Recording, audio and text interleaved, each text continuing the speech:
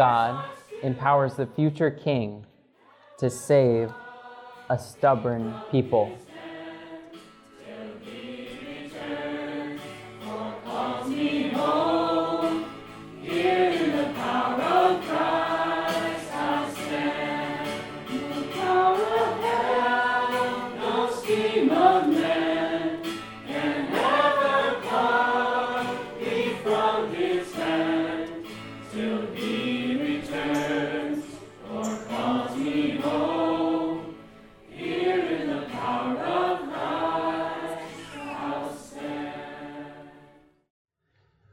Good morning.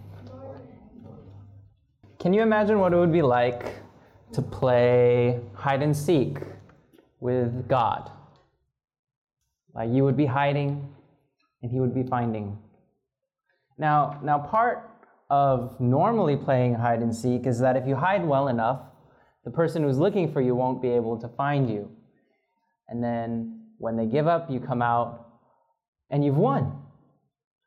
But you really can't imagine that happening with God. If you hide from God, he already knows where you're going to hide. He knows why you're going to hide there. He knows what you're thinking when you hide there. And he knows where you're going to hide in the second and third rounds if you keep playing. So it seems that it would be pretty much impossible to play hide and seek with God.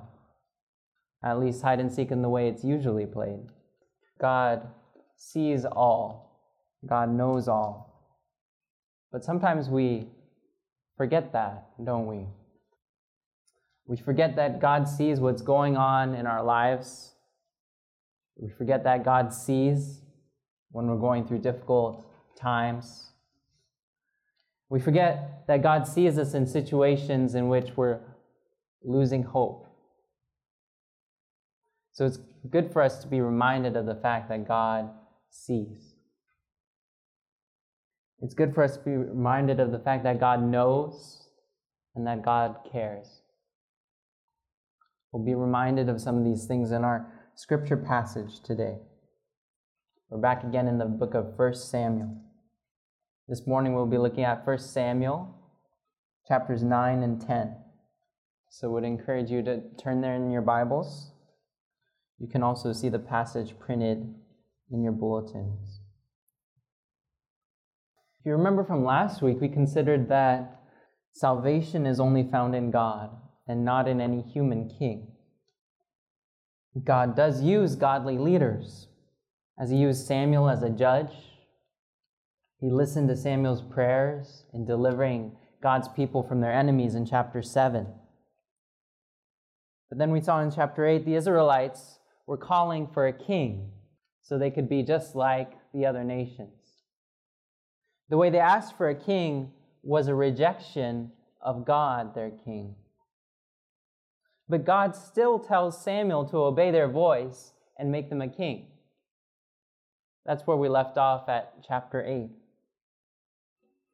So what would happen next? What kind of man might Samuel appoint as the new king? Before we jump into our scripture passage today, I'd like to introduce a main point to help us consider what's going on in our story. And that main point is this: the seeing God empowers the future king to save a stubborn people. The seeing God empowers the future king to save stubborn people. This sermon will be split up into 3 points. Point 1, God sees, chapter 9, verses 1 to 26. Point 2, God empowers, chapter 9, verses 27, chapter 10, verse 16. And point 3, God saves, chapter 10, verses 17 to 27. So God sees, God empowers, God saves. Let's begin with point 1, God sees. First open to 1 Samuel chapter 9, verses 1 to 26. Please follow along as I read. There was a man of Benjamin whose name was Kish, the son of Abiel, son of Zeror, son of Bechorath, son of Aphiah, a Benjaminite, a man of wealth. And he had a son whose name was Saul, a handsome young man. There was not a man among the people of Israel more handsome than he. From his shoulders upwards he was taller than any of the people. Now the donkeys of Kish, Saul's father, were lost. So Kish said to Saul, his son, "Take one of the young men with you and arise, go and look for the donkeys." And he passed through the hill country of Ephraim and passed through the land of Shalisha, but they did not find them. And they passed through the land of Shalim, but they were not there.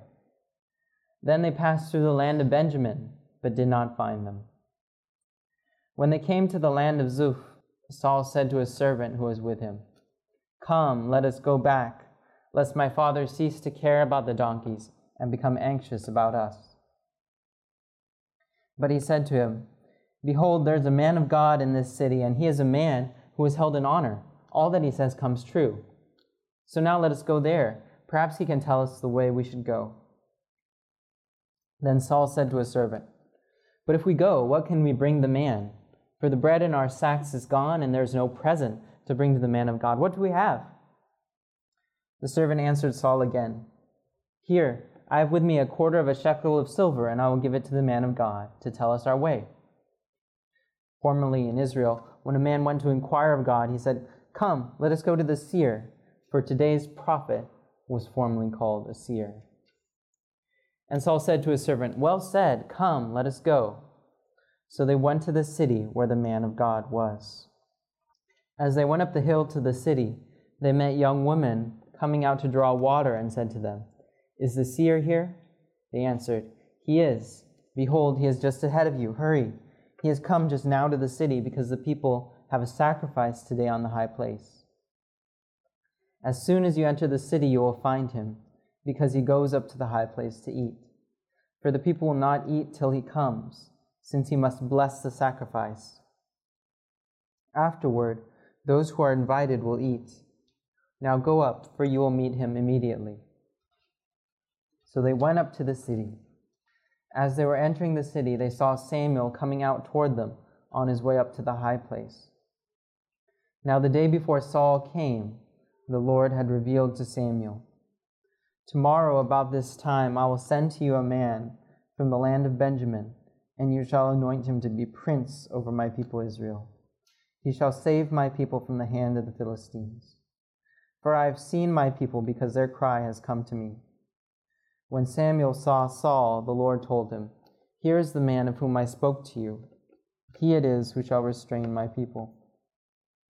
Then Saul approached Samuel in the gate and said, "Tell me, where is the house of the seer?" Samuel answered Saul, "I am the seer.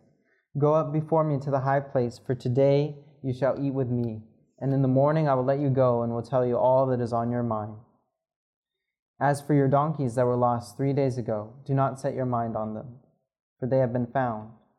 And for whom is all that is desirable in Israel? Is it not for you and for all your father's house?"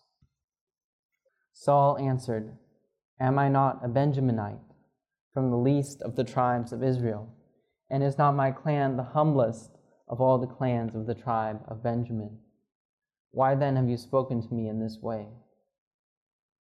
Then Samuel took Saul and his young man and brought them into the hall and gave them a place at the head of those who had been invited, who were about 30 persons. And Samuel said to the cook, "Bring the portion I gave you, of which I said to you, put it aside." So the cook took up the leg and what was on it and set them before Saul. And Samuel said, "See, what was kept is set before you. Eat, because it was kept for you until the hour appointed, that you might eat with the guests."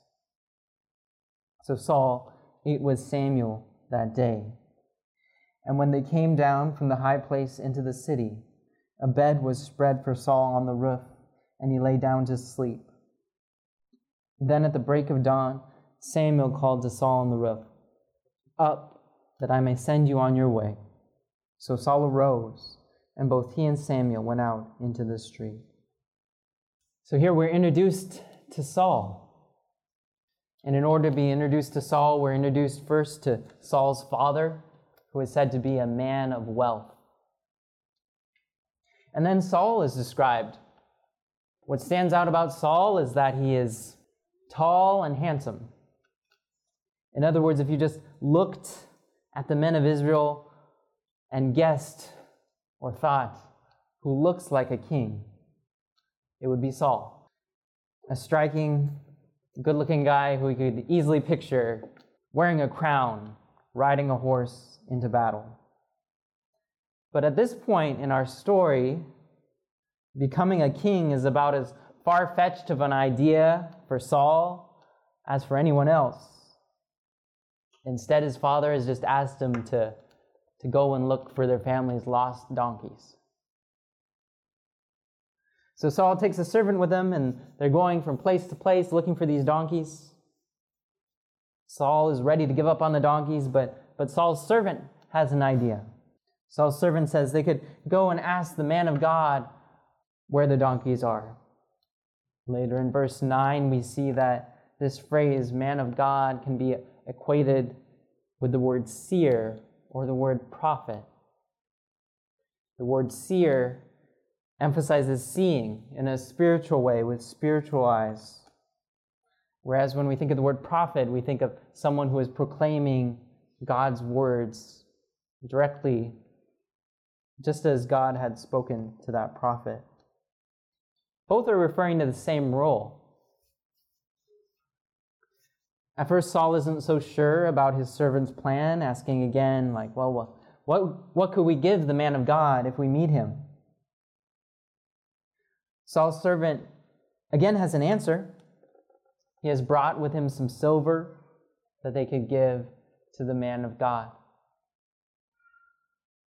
It's interesting to pause just for a second and consider what this brief exchange with Saul and his servant tells us about Saul. It does seem that Saul's servant is a better problem solver than Saul is. And it's also interesting that Saul's servant knows where the man of God is, whereas Saul does not. Perhaps Saul's servant takes more seriously the worship of God.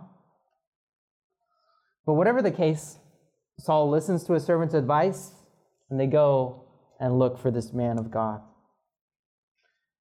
At first, the identity of the man of God is hidden, but in verse 14, the narrator lets us know that the man of God is Samuel. And then verses 15 to 17 help make this short story much more understandable.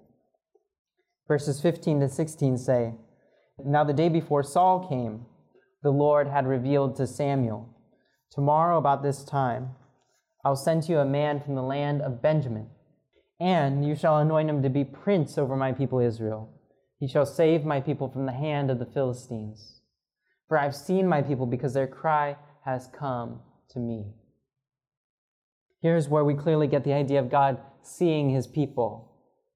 First, in the beginning of verse 16, we learn that Saul's coming to Samuel was an act of God sending Saul to Samuel.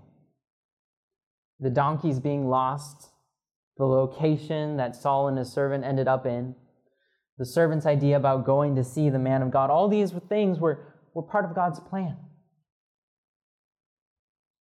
God was seeing and overseeing the story. God is ruling over these events. Israel may have rejected God as king, but God is still king of the universe. He can direct milk cows on a straight path to Israel, as we saw back in chapter 6. And he can help donkeys find very good places to hide. What was about to happen in Saul's life was all according to God's plan. So does God watch over our lives in a similar way today, even if he has no plans to make us king of a country? The Bible would point to the fact that God does. God's sovereign hand is guiding. Proverbs 16 verse 9 says, "The heart of man plans his way, but the Lord establishes his steps." You may have experienced this at different times in your life as well. For example, hearing some of your testimonies, whether in conversing with you or hearing some of your testimonies at evening service, it's interesting to consider the various events, the various people, the various things that brought you to believe in God. And it just so happened that then a Christian friend invited you to church, or you opened up your Bible, or you heard a message from God's Word that felt directed right at you. These stories remind us that God is still at work today. He is still directing. He is still watching. He is still leading. That does not mean we know or understand why He's leading in a particular way at that time. If we had donkeys and lost them today, we probably wouldn't know why God had us lose our donkeys. But whatever the case, we trust that God sees. And not only does God see, but God cares about what is happening in the lives of His people. We can say that God's choosing of Saul isn't really about Saul. It's about what God is doing for His people.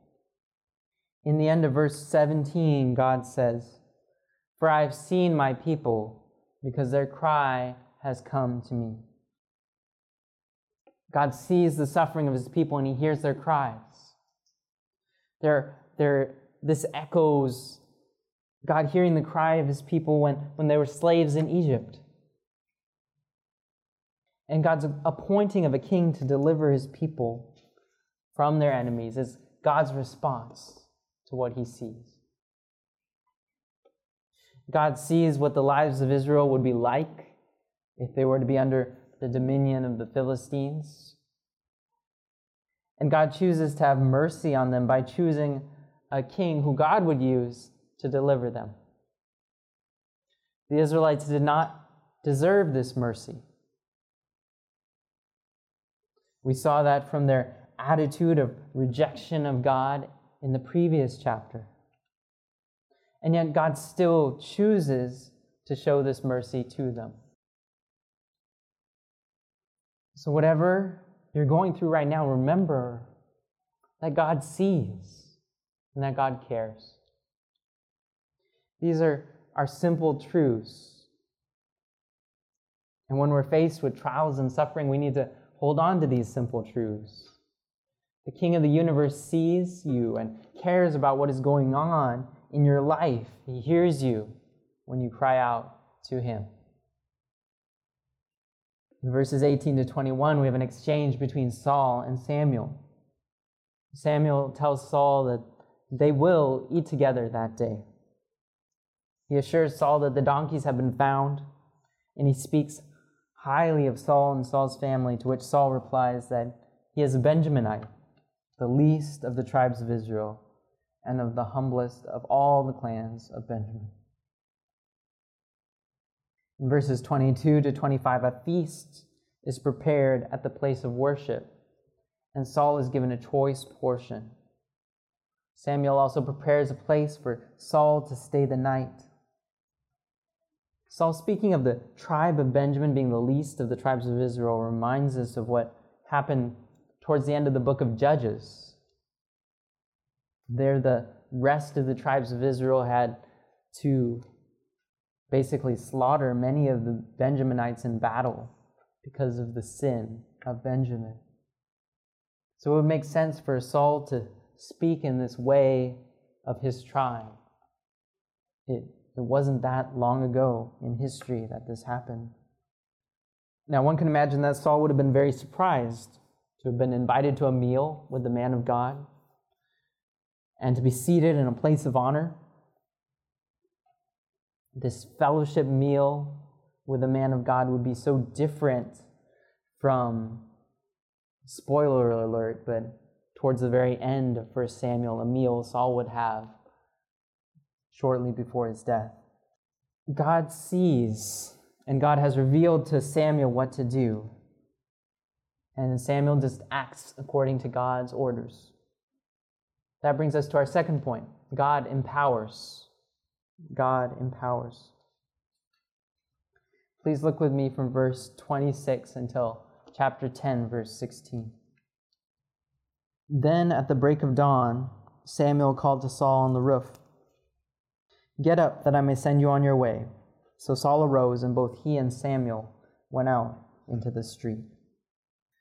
As they were going down to the outskirts of the city, Samuel said to Saul, "Tell the servant to pass on before us, and when he has passed on, stop here yourself for a while, that I may make known to you the word of God." Then Samuel took a flask of oil and poured it on his head and kissed him and said, "Has not the Lord anointed you to be prince over his people Israel? And you shall reign over the people of the Lord, and you will save them from the hand of their surrounding enemies. And this shall be the sign to you that the Lord has anointed you to be prince over his heritage. When you depart from me today, you will meet 2 men by Rachel's tomb in the territory of Benjamin at Zelzah. And they will say to you, 'The donkeys that you went to seek are found.' And now your father has ceased to care about the donkeys and is anxious about you, saying, 'What shall I do about my son?' Then you shall go on from there farther and come to the oak of Tabor. 3 men going up to God at Bethel will meet you there, one carrying 3 goats, another carrying 3 loaves of bread, and another carrying a skin of wine. And they will greet you and give you 2 loaves of bread, which you shall accept from their hand. After that you shall come to Gibeath Elohim, where there is a garrison of the Philistines. And there, as soon as you come to the city, you will meet a group of prophets coming down from the high place with harp, tambourine, flute, and lyre before them prophesying. Then the Spirit of the Lord will rush upon you, and you will prophesy with them and be turned into another man. Now when these signs meet you, do what your hand finds to do, for God is with you. Then go down before me to Gilgal. And behold, I am coming down to you to offer burnt offerings and to sacrifice peace offerings. 7 days you shall wait until I come to you and show you what you shall do." When he turned his back to leave Samuel, God gave him another heart. And all these signs came to pass that day. When they came to Gibeah, behold, a group of prophets met him, and the Spirit of God rushed upon him, and he prophesied among them. And when all who knew him previously saw how he prophesied with the prophets, the people said to one another, "What has come over the son of Kish? Is Saul also among the prophets?" And a man in the place answered, "And who is their father?" Therefore it became a proverb, "Is Saul also among the prophets?" When he had finished prophesying, he came to the high place. Saul's uncle said to him and to his servant, "Where did you go?" And he said, "To seek the donkeys. And when we saw they were not to be found, we went to Samuel." And Saul's uncle said, "Please tell me what Samuel said to you." And Saul said to his uncle, "He told us plainly that the donkeys had been found. But about the matter of the kingdom of which Samuel had spoken, he did not tell him anything." So we've come to the point in our story where Saul is anointed the first king of Israel, the future king of Israel. Samuel pours oil on Saul's head. It says that Saul shall reign over God's people and save them from their enemies. Samuel then gives Saul signs from God, showing that what Samuel has said is true. Samuel gives 3 very specific signs. These are not things that could happen by accident. Many of you know what fortune cookies are, and many of you, including myself, thought they were from China before we came to China. Then we realized, oh, they're from California or someplace. But on a fortune cookie, when it tells you something that's going to happen in your life, it keeps it very vague so that it will possibly happen. Like, oh, this year you'll meet a friend for life or something like that. And maybe something like that happens and you're like, wow, the fortune cookie was right. But that's not what is happening here. Did you see how specific the prophecies that Samuel told Saul were? Well, 3 people will come, then 2 people will come, and this is where you'll meet him, and that is where, and then this person will give you 2 loaves of bread. It's very, very specific, proving to Saul that this is God speaking through Samuel. So 3 men going up to God at Bethel, one carrying the bread, will give bread to Saul and his servant. Saul and his servant will run into a group of prophets near a garrison of the Philistines. Saul himself will begin to prophesy. And after all these things happen, Samuel tells Saul that he can do what his hand finds to do, for God is with him. Since God is with Saul at that time, he's free to do what he wants to do because that will be in line with what God wants Saul to do. At the same time, Samuel does give Saul parameters in regards to going down before Samuel to Gilgal and waiting there 7 days before Samuel comes to offer burnt offerings and sacrifice peace offerings. So there's freedom, but there's also instruction. Verses 9 to 13 focus on the fulfillment of the third sign. Verse 9 speaks of God giving Saul another heart. The Spirit of God does rush upon Saul, and Saul prophesies like one of the prophets. This later becomes a saying and a proverb. For those who knew Saul and knew his father Kish, it would have been very, very surprising to see Saul prophesying. And for some period in that time, in that area, it became like a proverb. So you can imagine situations back in that time after this happened. Like, wow, those two got together. I would never have guessed that. And the other person would reply, is Saul also among the prophets? Just thinking, wow, that's so surprising that that would happen. Now it's in this section that Saul is empowered by the Holy Spirit. God is with Saul. God gives him a new heart. God takes control in Saul's life, and Saul prophesies just like one of the prophets.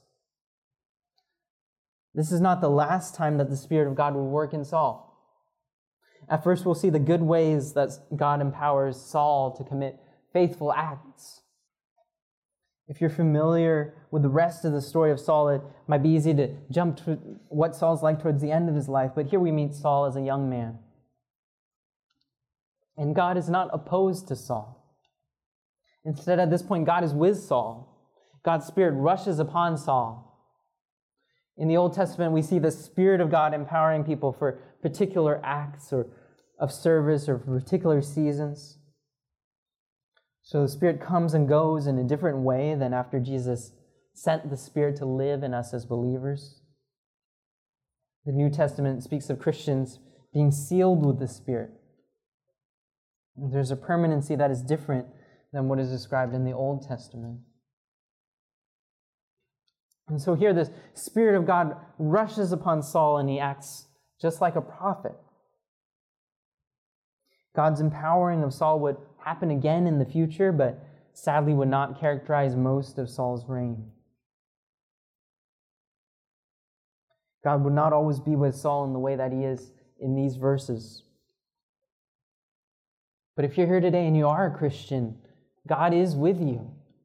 God's Spirit lives in you. And you're called to abide in Christ as Christ abides in you. There's a oneness with God, a unity with God that is such an incredible privilege for us as Christians. The Spirit does not simply rush upon you for a particular task, but you are indwelt by the Spirit, and He continues to empower you, to live in you. And when God is in us, we're united with Christ in a way that seeps through our very beings.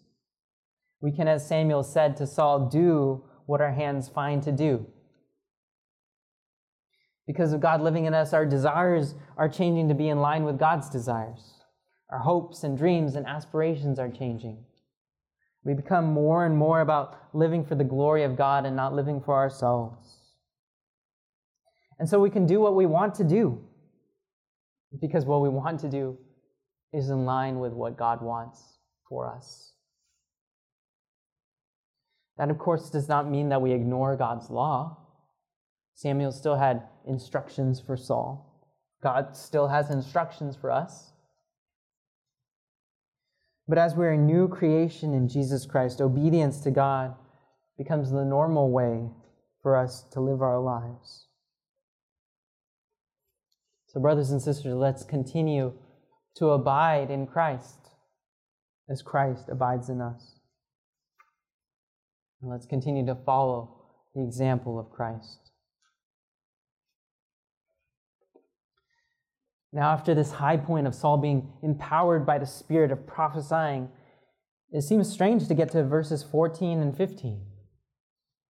Saul's uncle is curious about what Samuel told Saul, but Saul hides what Samuel said about Saul being the future king. Instead, Saul only tells his uncle about the donkeys. Now, what's going on here? My guess from looking ahead to the next section is that Saul is afraid. He doesn't want word to get out that Samuel has anointed him the first king of Israel. We're not really sure what Saul's attitude towards this, if he's actually willing to accept the role.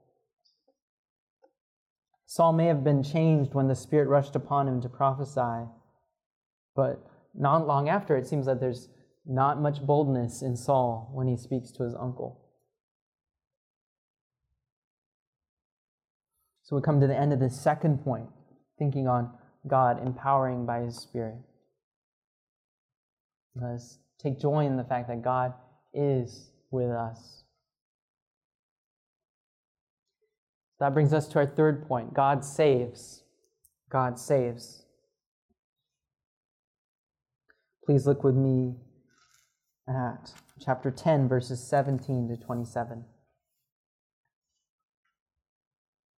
Now Samuel called the people together to the Lord at Mizpah.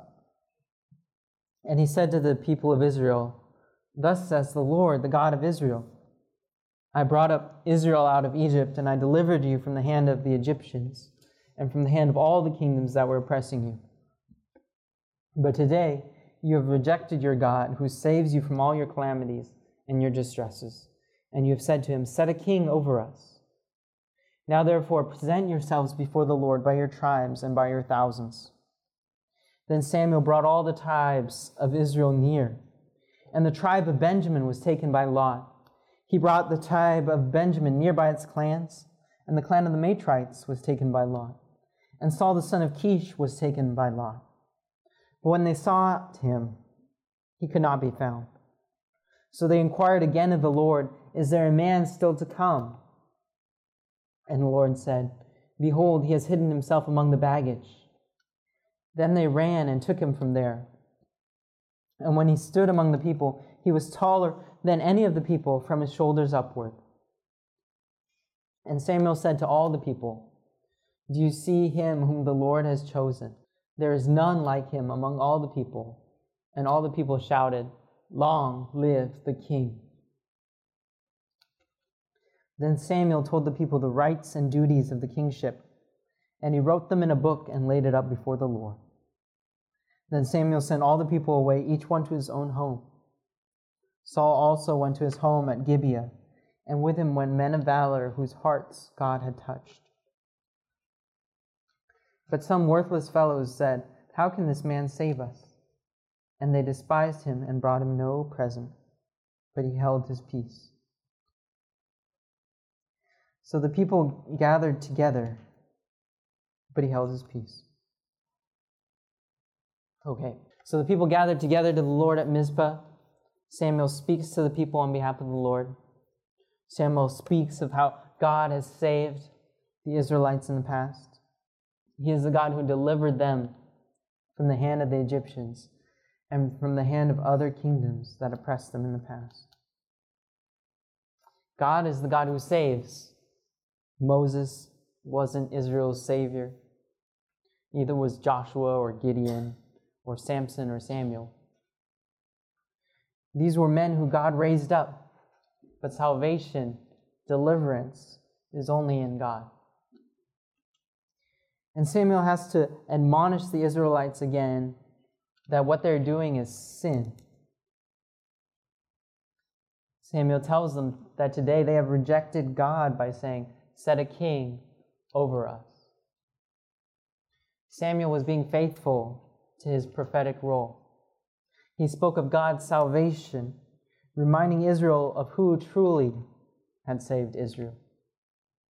And he also admonishes the people of Israel to repent of their sins. One would imagine that at this kind of setting, in which a king would be announced, there would be a buzz in the crowd and expectation.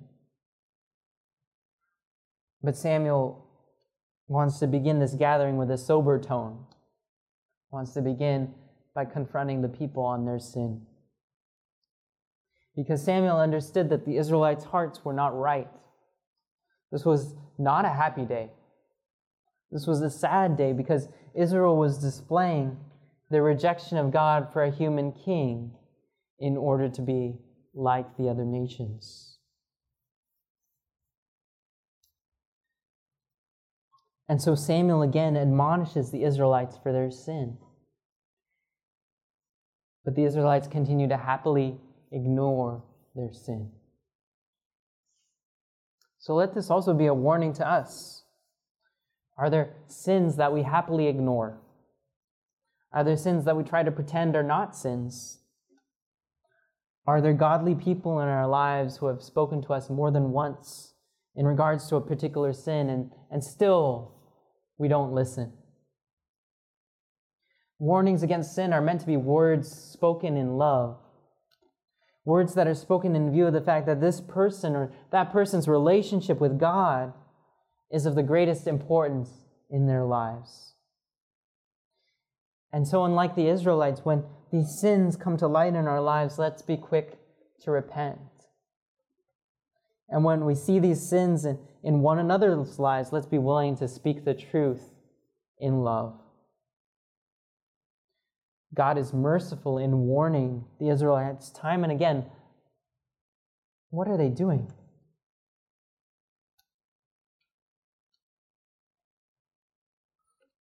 We continue to look at verses 20 to 21. Samuel shows the choice of king by casting lots. This king is appointed by God. But from what we know of Saul so far, and what we will come to know of Saul, it seems that God is choosing more according to the wishes of the people in choosing Saul. We see Saul's height again is mentioned here. He has a kingly look.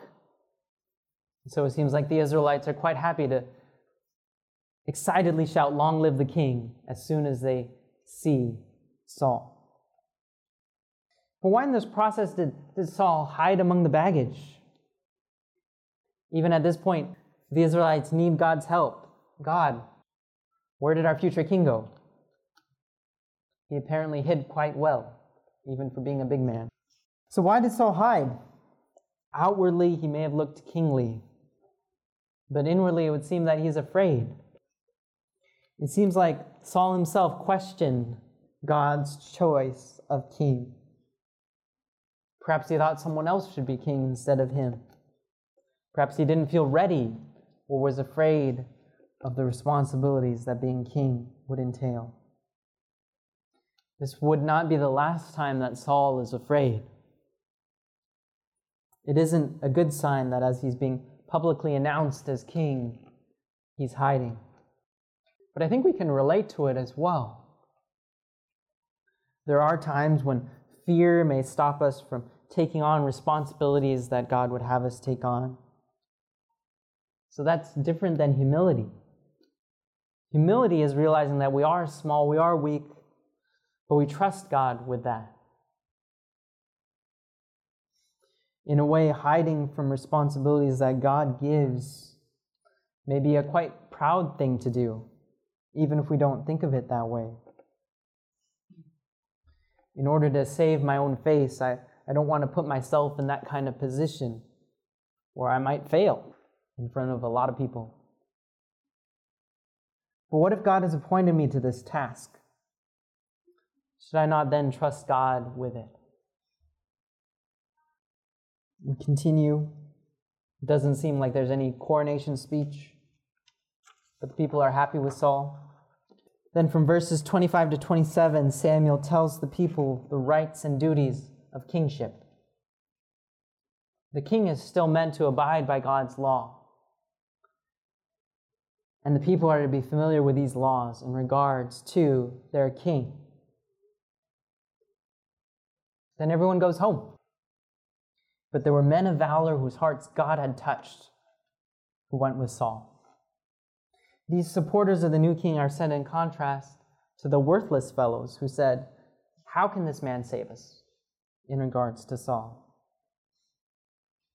Even though the Israelites were rejecting God and asking for a king, God shows his mercy to the Israelites in giving the king laws to follow and giving the king trustworthy supporters. These supporters of the king are those whose hearts God has changed.